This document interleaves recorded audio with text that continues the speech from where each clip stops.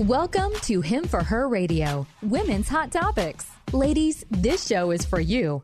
Find clarity, discernment, and discover who you are in Jesus Christ, all while exploring the hot topics of the day.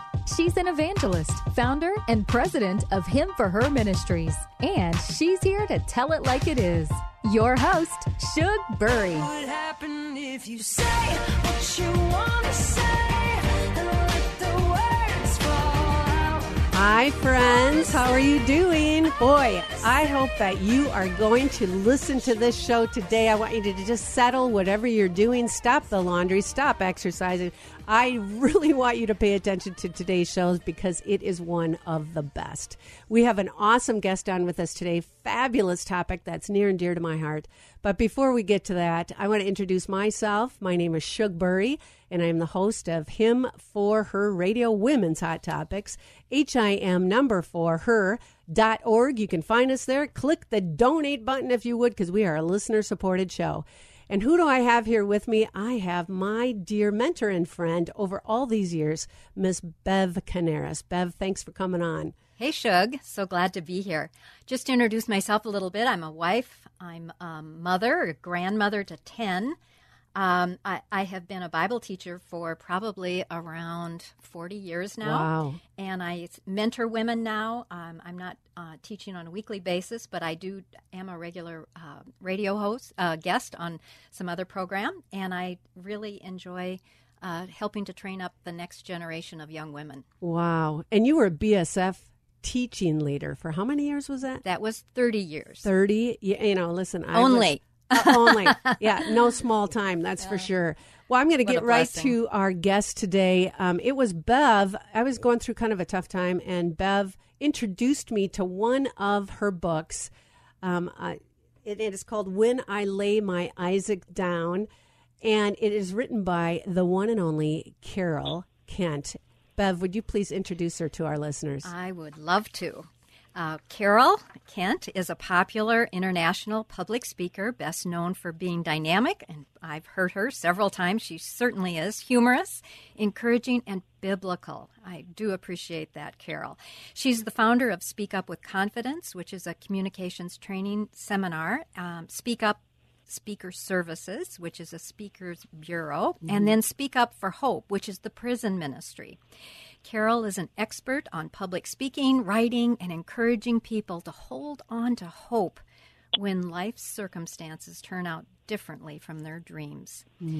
Carol also has written many books that are bestsellers, and she has published many articles as well. So welcome, Carol. We're so happy to have you with us today. Yes, I am so blessed because today's topic is called Speak Up for Hope. Y'all know that I've been in prisons for over 20 years. You know, thank God I got to go in the front door.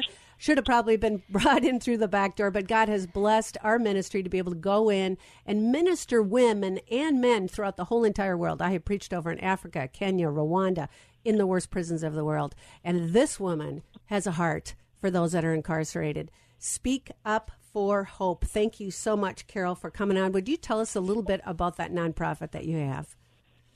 Shug, what an honor it is to be on the air with you today. My heart is just so full because I know you have given such an incredible amount of your energy, your passion, and your time to prison ministries, and that's very close to my heart.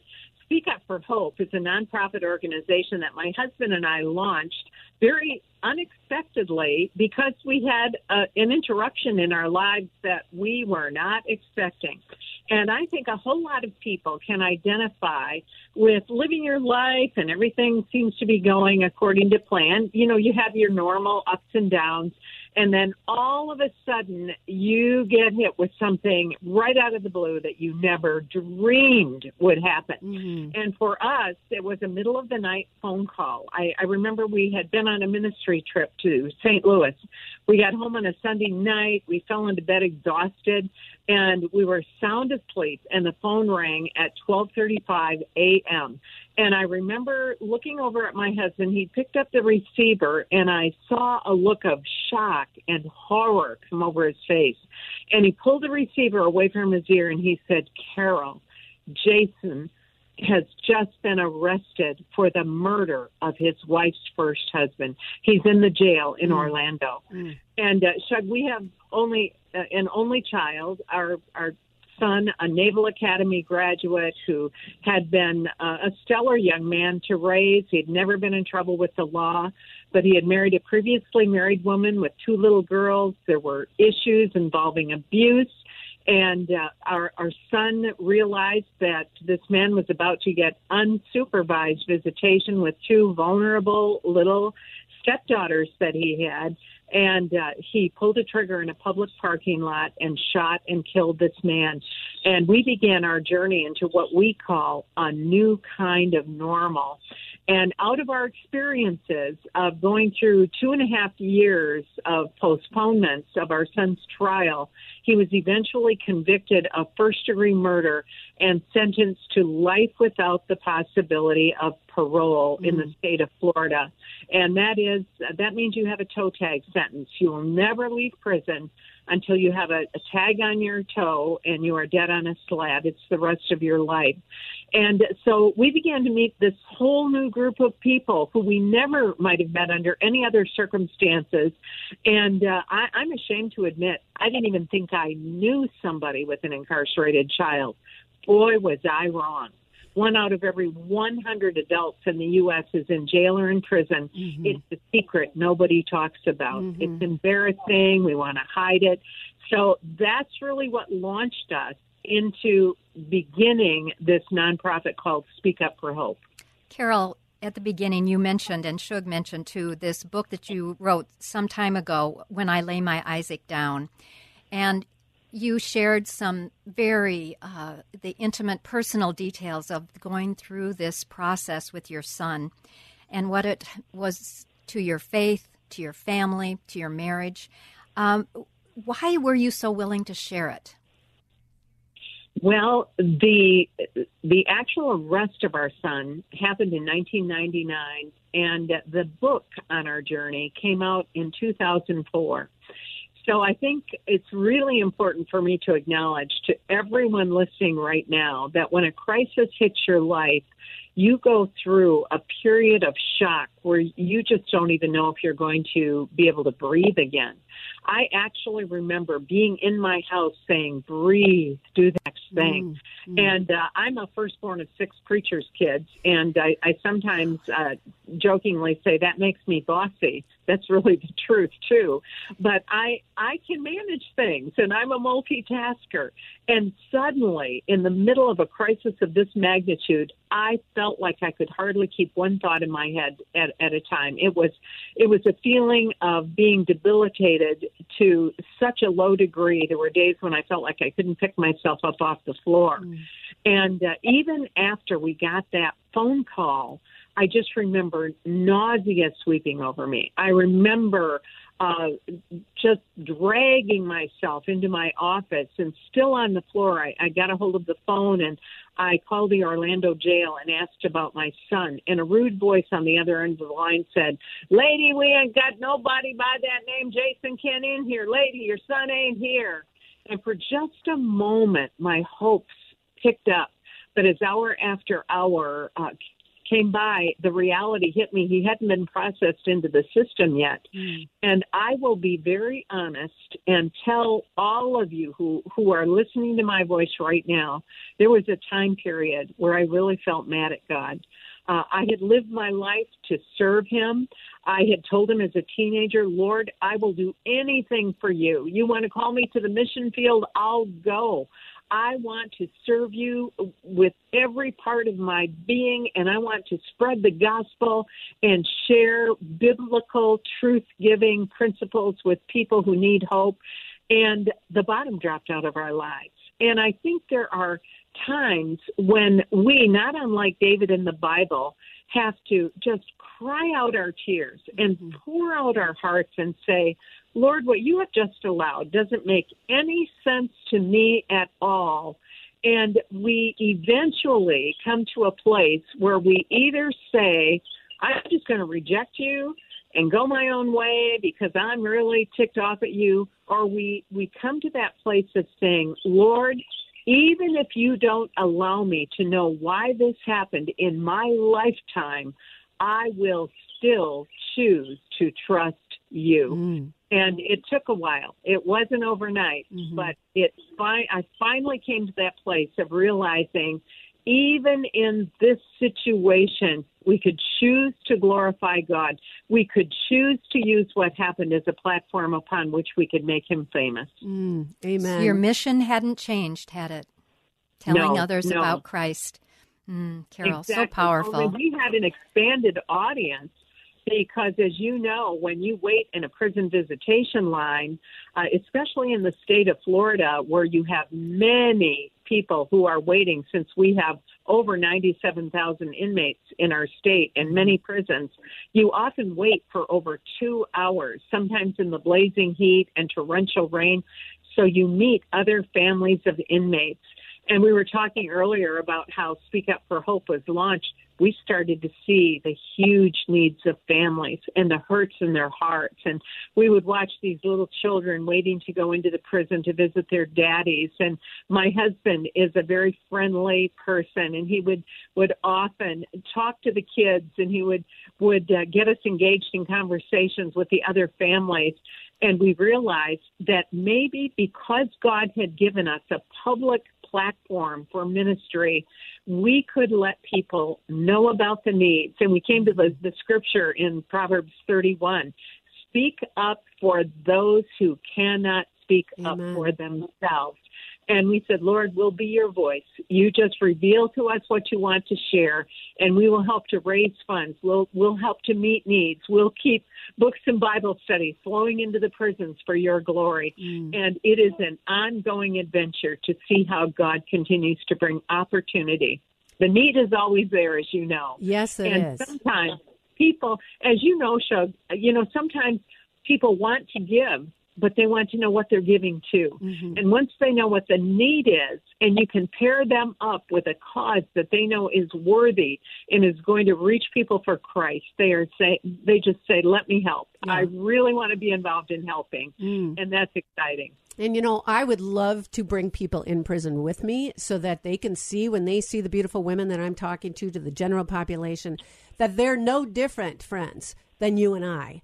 We're all one bad decision away from prison, and a lot of them have had their families forget about them or left them aside. And when you go in and you just get the love thing right and share the gospel with them, God does the rest of the work. He melts the hearts. He brings people to repentance. He gives them a second chance. And the government has already said once they are released that they have paid their penance, their time. And it's up to us. You can tell I get a little excited about this topic. It's up to us to walk alongside them and give them jobs, give them second opportunities, and mentor them to a whole new life in Christ.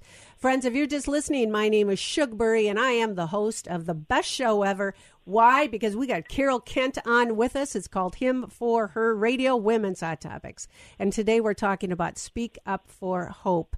Now, your book that you wrote, When I Lay My Isaac Down, is one of how many? How many books have you written, Carol? Well, if you count the Bible studies and the devotionals, I'm at about book 26 now. Wow, amazing. And, the fun thing is that not only are your books of very different levels, it always brings you closer to Christ when you read. I feel like I'm reading about Jesus and the Holy Spirit as it jumps off the page. When I Lay My Isaac Down, is that just for people who possibly have people incarcerated, or can it be used for other people dealing with issues and struggles? What a good question, because Shug, that book really deals with relinquishing what we love most to the God who loves us even more than whatever represents our Isaac. And sometimes our Isaac experience is an incarcerated child or spouse or friend, but sometimes it is a child who's in rebellion, and sometimes it is relinquishing a health crisis to the Lord, or a financial issue, or it might deal with you have a child with an extreme disability and you realize this is altering the rest of your life. And so that book is really all about acknowledging the fact that whatever we hold tightly, we need to let go of and say, Lord, I simply cannot take care of this myself. I need your help. I need your intervention and your principles. And Shug, I should mention that When I Lay My Isaac Down just came out in paperback for the first time a couple of months ago, and now the Bible study guide is right in the book. So if people go to Amazon, they can get the book and the Bible study combined now for the first time ever at a lesser price than the old hardcover. So I'm very excited about that.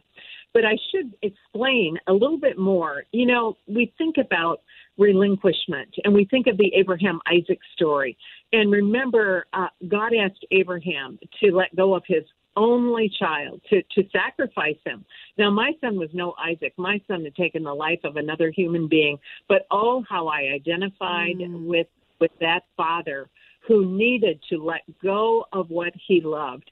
And for Abraham, there was a ram in the bushes. And some of us just have to say, Lord, without knowing what you're going to do or what the resolution will be or how you will answer my prayer, whether it be in a way that I want or in another way that will bring you more glory that might not be my first choice, I give you what I have, and I will let go of my firm grip. You know, it's a tough prayer to get to that point. By the time you can totally surrender, it is a tough prayer. It's a tough prayer.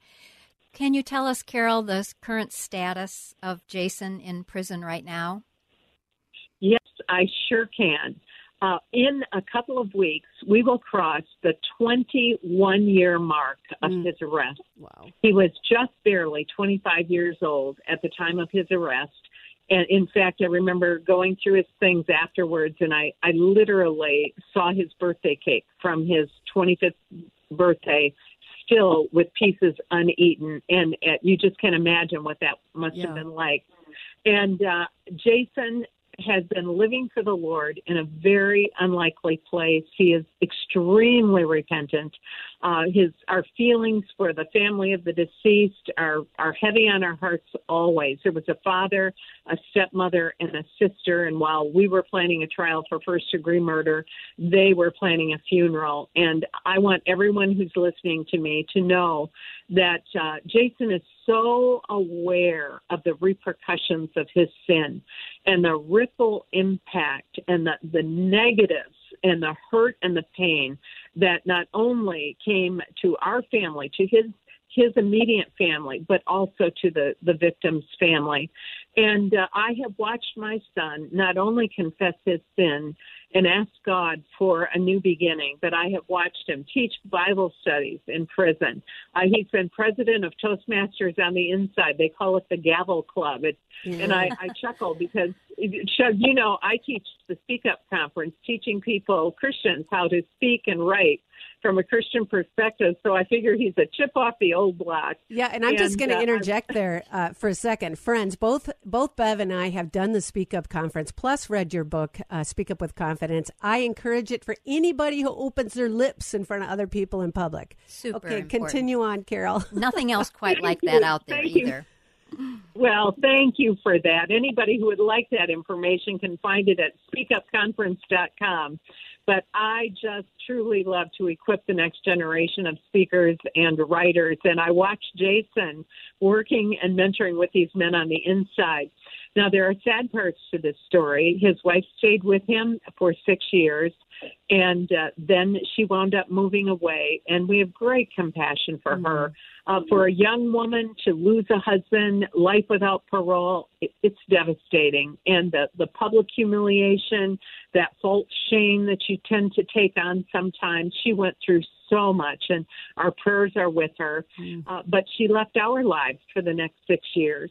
And that was very heartbreaking. Those were our only grandchildren, our only daughter-in-law. But the girls came back, the granddaughters, after those 6 years and actually lived with us for 3 years. Wow. The older one graduated from college and now is married with 2 children. And the younger one is a single who works in digital technology for a wonderful company. And the girls are thriving. Amen. Their mom has chosen not to come back into our lives. We lead very public lives, and we understand that. We respect her privacy, and we just wish her very well. But once again, we get to the fact that we acknowledge the repercussions of Jason's sin, and he acknowledges that. But we know that God is using what has happened in an incredible way within the prison system and within our own ministry through books, through speaking. And Jean and I sometimes share our story together in churches. And it has been just so encouraging to realize that the more honest and open we are, instead of judging us, people say, may I tell you our story? Yeah. And sometimes we're so afraid of having people know the hard parts of our lives. I think And that's we forget it opens doors. I had one woman who had been in my Bible study fellowship class come up and say, Carol, I used to think you were perfect, but now I think we could be friends. Oh, well, that's a compliment there. There you go. I must have a lot of friends because I'm far from perfect. But I love that thought, Carol. And I do want to ask you a question. We have just a few minutes left. For some of the listeners that are listening of all different places, walks of life, background, neighborhoods, women and men, what do you want our listeners to know about people that are incarcerated and their families that you help support through Speak Up for Hope? I want you to know that there are so many inmates who not only need your prayers, but they need your visits. Now, we are currently in the middle of a global pandemic, and that has stopped visitation. But when that opens up, I encourage you to just check with your church staff. Find out, are there any families of inmates represented in your church? Find out if you could become either a volunteer, bringing good programming and Bible teaching to a prison or a jail near you, or just get on a visitation list of an inmate. Maybe you could put a $20 bill in the palm of a wife of an inmate and say, the next time you and your family go to the prison, the snacks you get out of the vending machine are on us. We want you to know we pray for your family. And most of the inmates I have gotten to know are people who have made a wrong choice, and many have repented, and they would like a new start. And they're just like you and me, only they wound up making a bad choice. They got caught, and they got arrested, and they got convicted, but they're normal people who need us, and they really are benefiting when we give them our support, or even when we send them a book of stamps. Yes. It means so much when they're not forgotten. Yeah, and it's important too to remember they're scared to death to walk out the door. And I know that sounds bizarre to some of you. I've met some of the toughest gang members where they have turned their life around for Christ inside a prison, and they're like, Shug, I'm afraid to go out because I don't know how to lead this new life in Christ. And so, I encourage you to even go to our webpage, himforher.org, HIM4.org. We have a mentorship program. I would be more than happy to talk to you, your chaplain, your prison chaplain, to talk about getting a new mentorship program inside of your prison, in your local state and area, your state and local area. And so, I'm all about giving people a second chance. And you know what, ladies, you know what it is? It's getting the love thing right. And that's what God has called us to do. If you do not know Jesus Christ as your Lord and Savior, if you have never asked him into your heart and you decide today is the day, if he can melt the hearts of inmates and the hardest people of the world, I know that he wants to melt my heart and help me to turn toward him as well. And the prayer is simple. Father, I am a sinner, and I ask that you come into my life. I'm inviting you to come into my life. Forgive me for my sin and help me to start my days over brand new, fresh in you. In Jesus' name, I pray. Amen. Let me know, friends, if you said that for the first time, himforher.org. Carol, I am so blessed to have you on our show. So blessed that you've decided to come and share your wisdom about all of the books. You can find Carol at carolkent.org. Is that correct? That's right. And Bev Canaris, thank you so much for coming on with us and co-hosting with me to my dear friend and mentor. Ladies, this is Shugbury. You know I love you. Over and out.